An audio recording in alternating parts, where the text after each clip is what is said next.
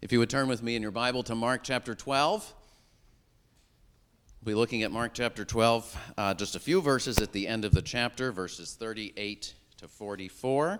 It is on page 1008 if you are looking in the Pew Bibles. We've been going through the Gospel of Mark, and we will continue doing so over the next several weeks leading up to Easter Sunday. So today we're looking at Mark chapter 12, verses 38 through 44. Let me read these words for us. And in his teaching, Jesus said, "Beware of the scribes, who like to walk around in long robes and like greetings in the marketplaces and have the best seats in the synagogues and the places of honor at feasts, who devour widows' houses and for a pretense make long prayers. They will receive the greater condemnation." And he sat down opposite the treasury and watched the people putting money into the offering box. Many rich people put in large sums. And a poor widow came and put in 2 small copper coins, which make a penny. And he called his disciples to him and said to them, "Truly I say to you, this poor widow has put in more than all those who are contributing to the offering box. For they all contributed out of their abundance, but she, out of her poverty, has put in everything she had, all she had to live on."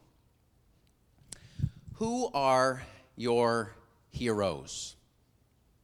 In other words, who are people that you take notice of, look up to, want to be like, proudly associate with, and publicly praise?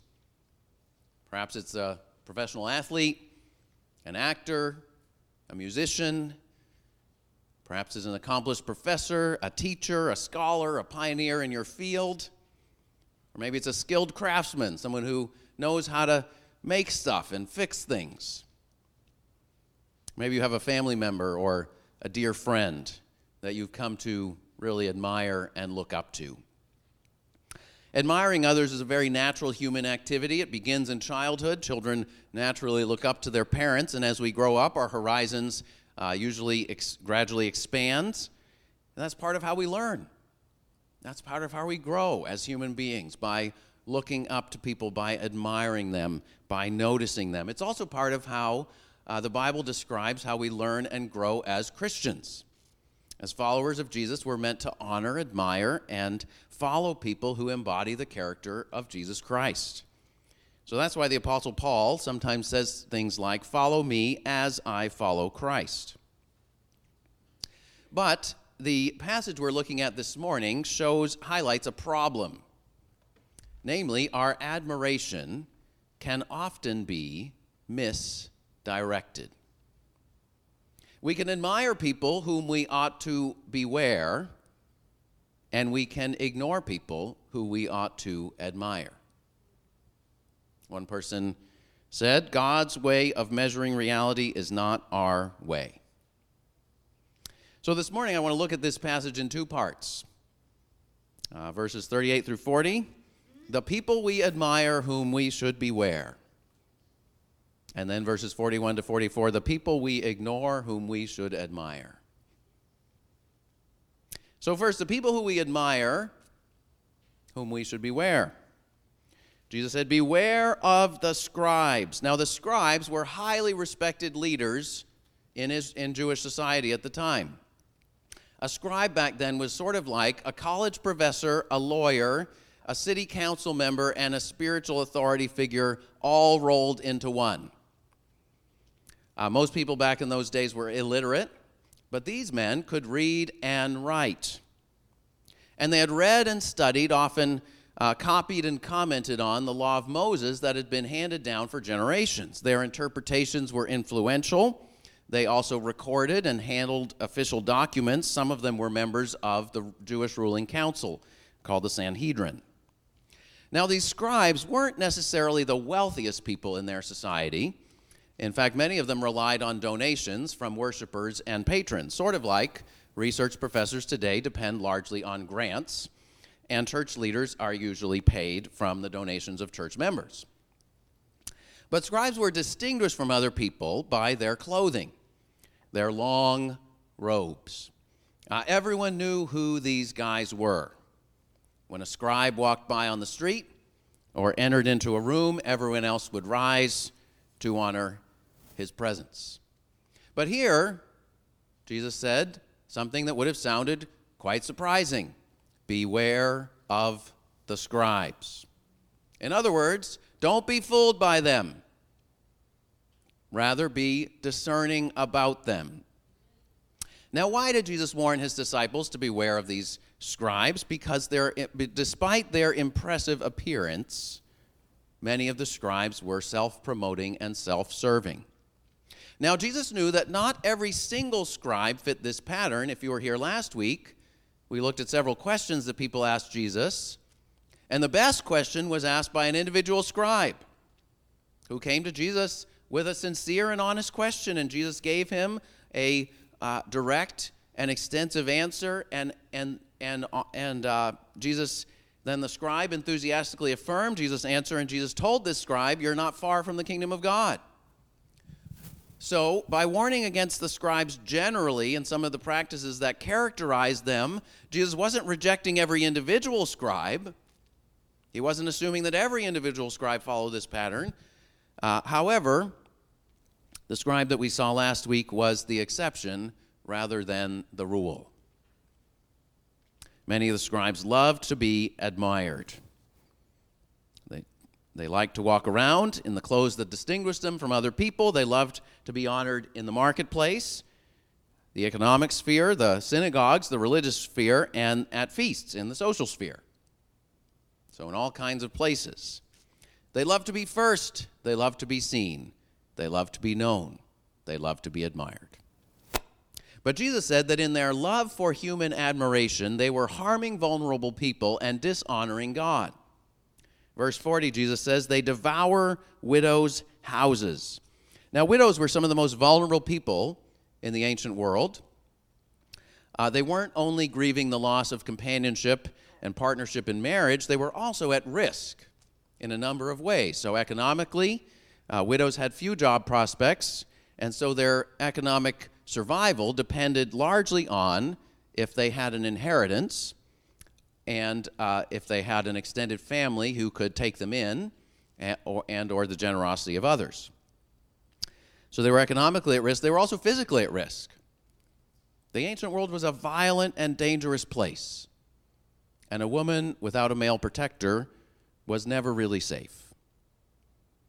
Legally, the testimony of women was not admissible in court under both Jewish and Roman law. And so a widow couldn't easily advocate for herself if she was being mistreated. So for all these reasons, widows found themselves particularly vulnerable in the ancient world. And if you read the Old Testament, over and over, God instructs his people to care for vulnerable people, to pay special attention to widows, orphans, sojourners, and the poor. But these scribes were neglecting and hurting the very people whom God had commanded them to care for.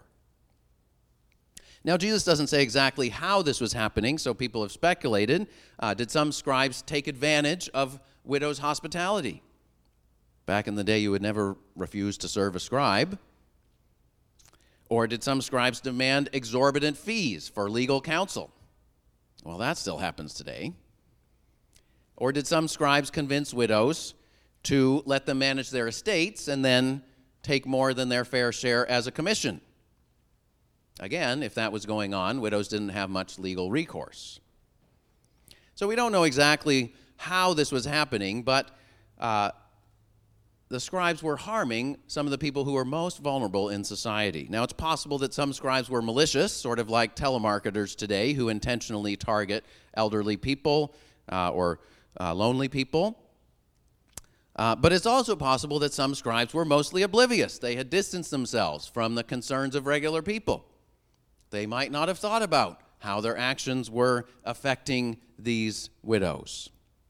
You know, it's possible to do lots of damage to other people without actually intending to harm anyone, simply by failing to consider how our actions might affect somebody whose life circumstances are very different than ours.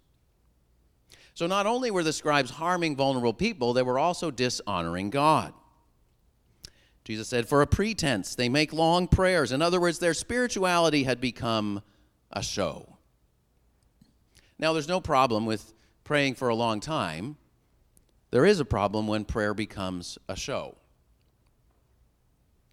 And so Jesus concluded, those who are seeking the greater honor for themselves will in the end receive the greater condemnation from God. Jesus gave a strong warning against these scribes. And I think we need to take to heart this warning in at least two ways. First, Jesus' warning should cause us to reevaluate who we admire and follow.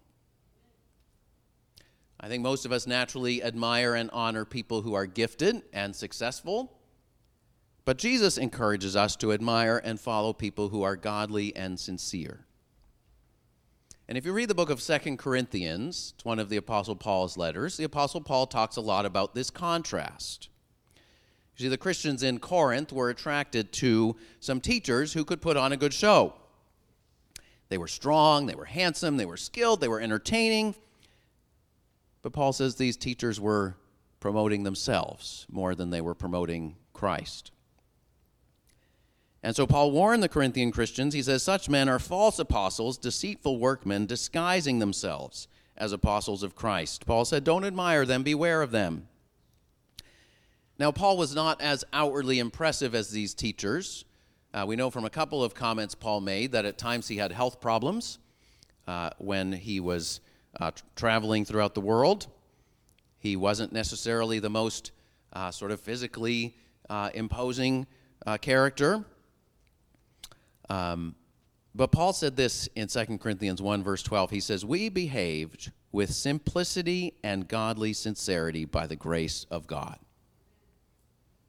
And later on in that letter, he said, I betrothed you to one husband, even Christ. My greatest concern is that you maintain a sincere and pure devotion to Christ. You see, a faithful Christian leader is sort of like the best man at a wedding. Or you could think of the maid of honor as well. But think of the best man's job. What's the best man's job? The best man does whatever the groom asks him to do. He's there to make sure that the wedding goes off without a hitch. But the best man never takes center stage. His goal is never to draw attention to himself. The best man never tries to get the bride to fall in love with him. And similarly, the goal of every Christian leader is to help God's people, whom the New Testament calls the bride of Christ, Jesus' bride, to fall in love with him. And stay in love with him for the rest of their lives. And then when we've done our job, we can go off stage and join the party. John the Baptist understood this and said, in fact, in one place he said he described himself as the friend of the bridegroom, a similar role to the best man in a wedding today. And he said, he, speaking of Jesus, must become greater, and I must become less. And so when Jesus came on the scene, John was happy to sort of gradually recede from his role. And he was happy to see people simply follow Jesus, even when they weren't following him anymore. So we should reevaluate who we admire and follow. But second, we should consider what kind of people we are becoming. Because over time, we become like the people whom we admire. See, throughout the Gospel of Mark, it wasn't just the scribes who sought after honor and prominence. Jesus' disciples, on multiple occasions, did the same thing. Chapter 9, verse 34, Jesus' disciples argued with each other about which one of them was the greatest. Chapter 10, verse 37, James and John come to Jesus and say, promise us the best seats right next to you on your right and on your left in your kingdom, the seats of honor. And both times Jesus said to his disciples, you're way off track. Now, what about us? These scribes love to be admired and honored. Do we get overly attached to other people noticing us, appreciating us, thanking us for our contributions? Or do we envy those who seem more outwardly gifted and successful than we are? Do we feel resentful if we are overlooked or underappreciated? Yes, it hurts to be overlooked and underappreciated. It's not right, but that's also part of normal human life in a fallen world. We won't always be properly thanked or recognized, and when we aren't properly thanked or recognized by other people, it's an opportunity to come before the Lord and say, Lord, I'm doing this for you, no matter whether anyone else notices or knows or cares. J.C. Ryle wrote, "True grace can wait for honor and cares little what it has on earth."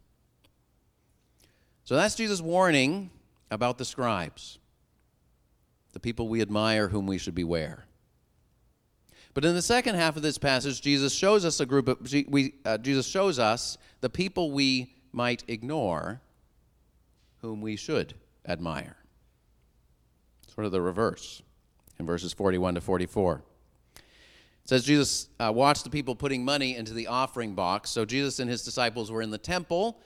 They had been in the outer courts of the temple. Here they would have moved into the next inner court, which was called the court of women, because both women and Israelite women and men could come into that part. Gentiles had to stay in the outer court.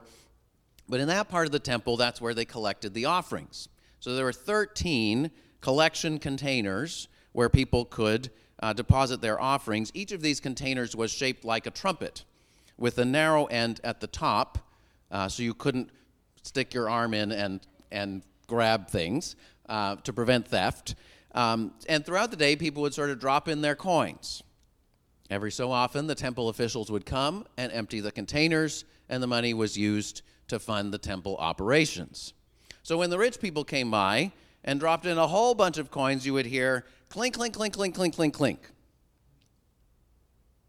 But here Jesus sees a poor widow, probably dressed very simply in traditional widow's clothing, who put in 2 small copper coins. Clink, clink. You could hardly even hear the sound. Now, these were the smallest coins in use at the time. Together, they were worth about 1/64th of a day's wage for a laborer. So what's 1/64th of a day's wage for a laborer today? Maybe $1.50, $2. It's enough for a coffee at McDonald's. That's about it. Now, most people would not have paid any attention to this widow and to her offering. Think about the contrast between this woman and the scribes. The scribes were well-educated, well-dressed, politically powerful, financially stable, highly respected male leaders. And this woman was almost certainly uneducated, poorly dressed, politically powerless, financially desperate, vulnerable as a woman, a visible representation of loss and emptiness. Her 2 cents would make no meaningful difference to the annual budget of the temple. She would not make anyone's list of high-priority donors. But Jesus saw her offering, and he made a big deal of it. Now consider for a moment all the other things that could have been on Jesus' mind at this time. I mean, Jesus has just been through this long series of conversations where people are firing all these questions at him, and then he's challenging them with questions. He could have just been thinking about all the people he was talking to, all the hard questions he's just answered, all the crowds who were hearing him gladly, all the temple leaders who were not happy with him and wanted to get rid of him. Most of us would be easily distracted by any one of those things. But Jesus was not too preoccupied to take notice of this poor widow giving her last 2 cents. You see, Jesus notices and honors people who many of us would pass by without a second thought. You know, there are many things that are important, many people and many things that people do that are important to God, but will never make the nightly news. They will never be trending on any social media platform. But what we see here is that Jesus sees. Jesus notices. Psalm 40, verse 17 says, "As for me, I am poor and needy, but the Lord takes thought of me." And this widow could have sung that song. She could have said that verse. I am poor and needy, but the Lord takes thought of me. And if the Lord Jesus himself takes notice of us, takes thought of us, that's all that matters in the end. Jesus said, "Truly I say to you, this poor widow has put in more than all those who are contributing to the offering box, for they all contributed out of their abundance, but she, out of her poverty, put in everything she had, all she had to live on." Now, some people have said this widow's contribution was sadly wasted because she gave her last 2 cents to the temple, and the temple was being run by these scribes whom Jesus had just criticized for taking advantage of vulnerable people and dishonoring God, and this widow gave her last 2 cents to a corrupt institution. Isn't that a shame?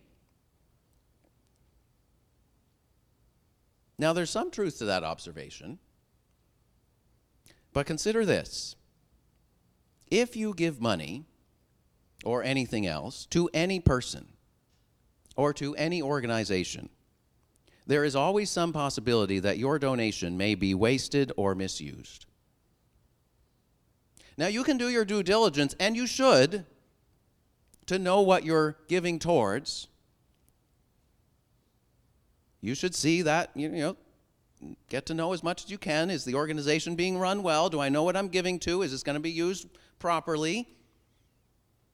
That's one reason why we publish the annual budget of the church, so you can know what your donations are going for. And if you have questions, you can feel free to ask. This woman gave according to all the information that was available to her at the time. But one consequence of living in a fallen world is you can't 100% guarantee that all of your donations will always be used wisely.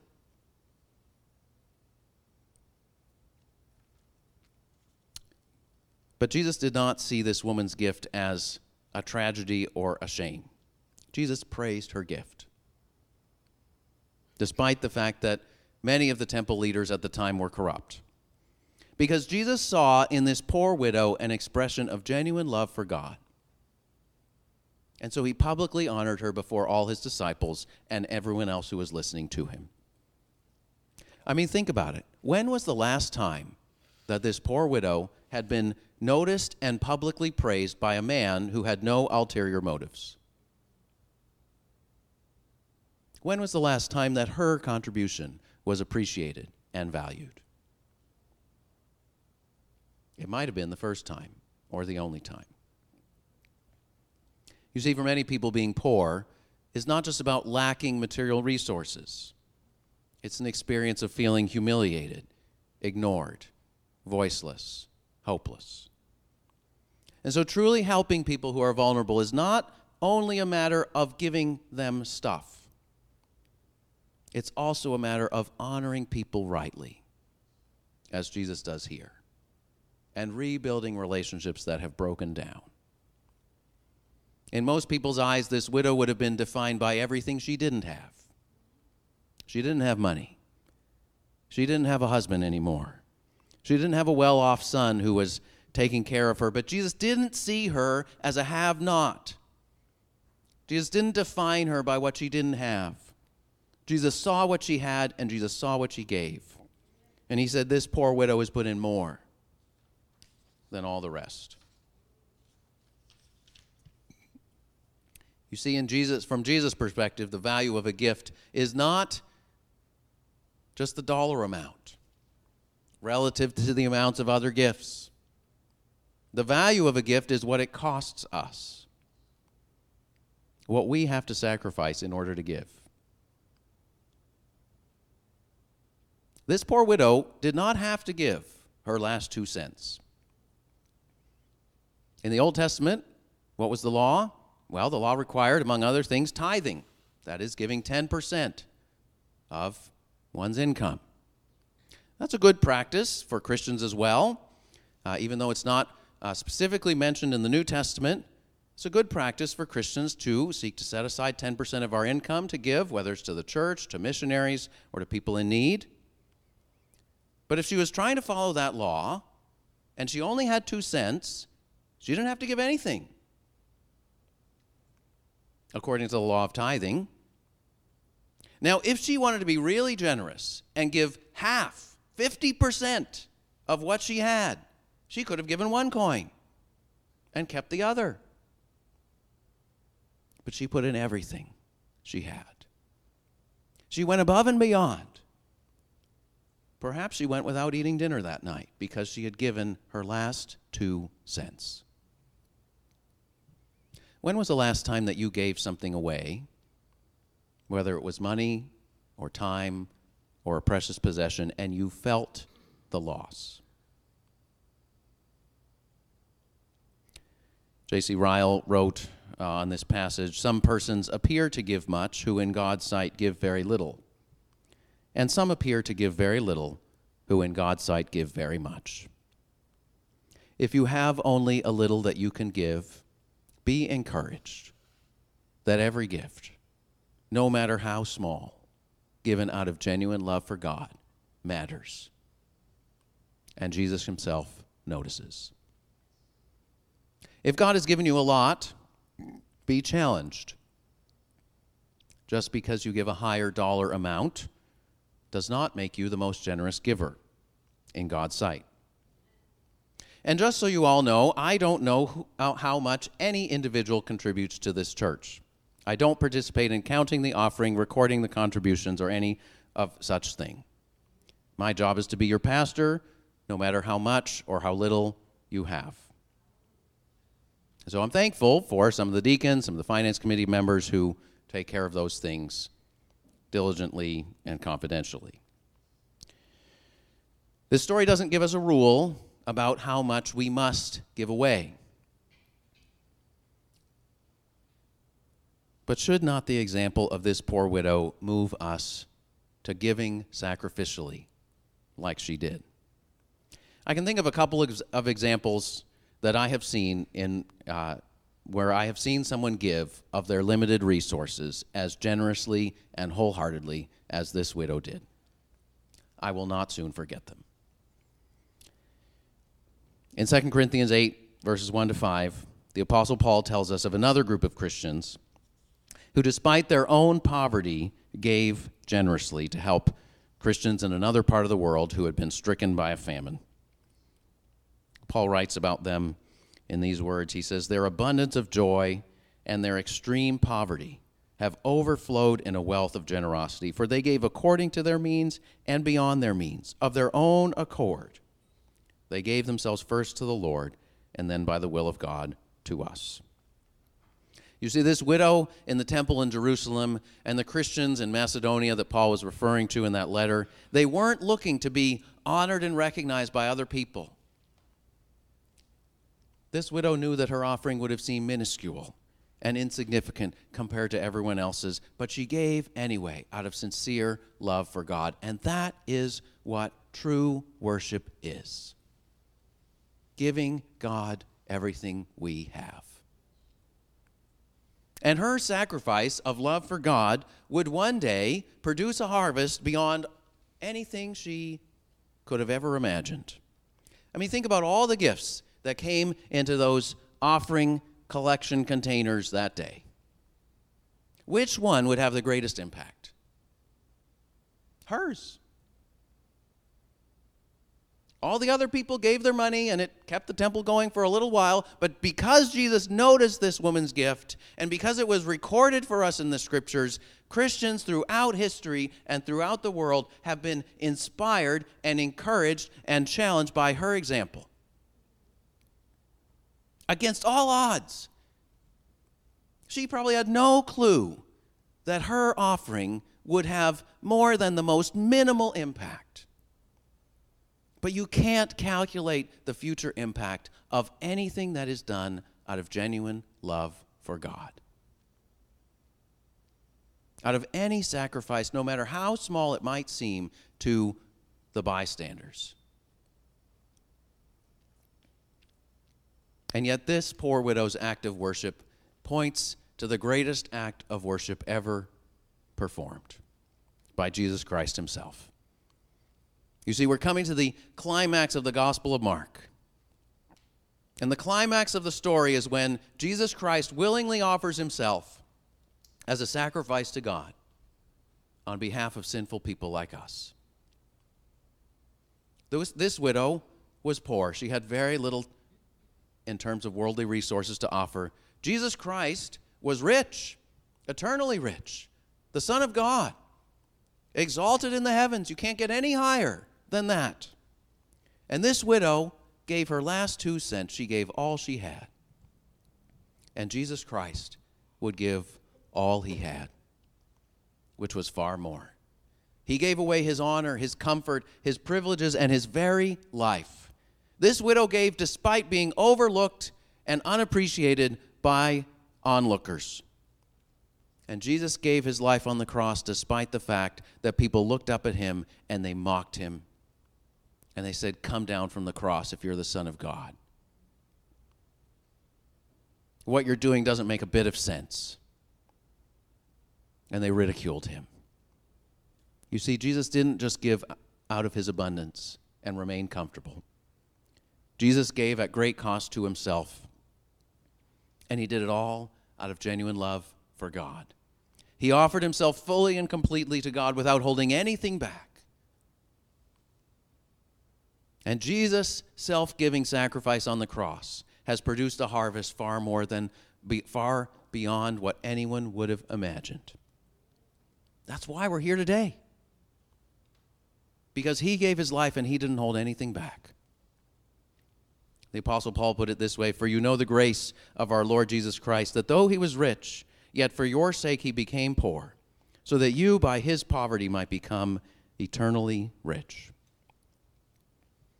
Do you see the beauty of his amazing love? Do you see that Jesus is worthy of our admiration and honor and praise now and forever? He is the hero that we ought to look up to and praise forever. Let's pray.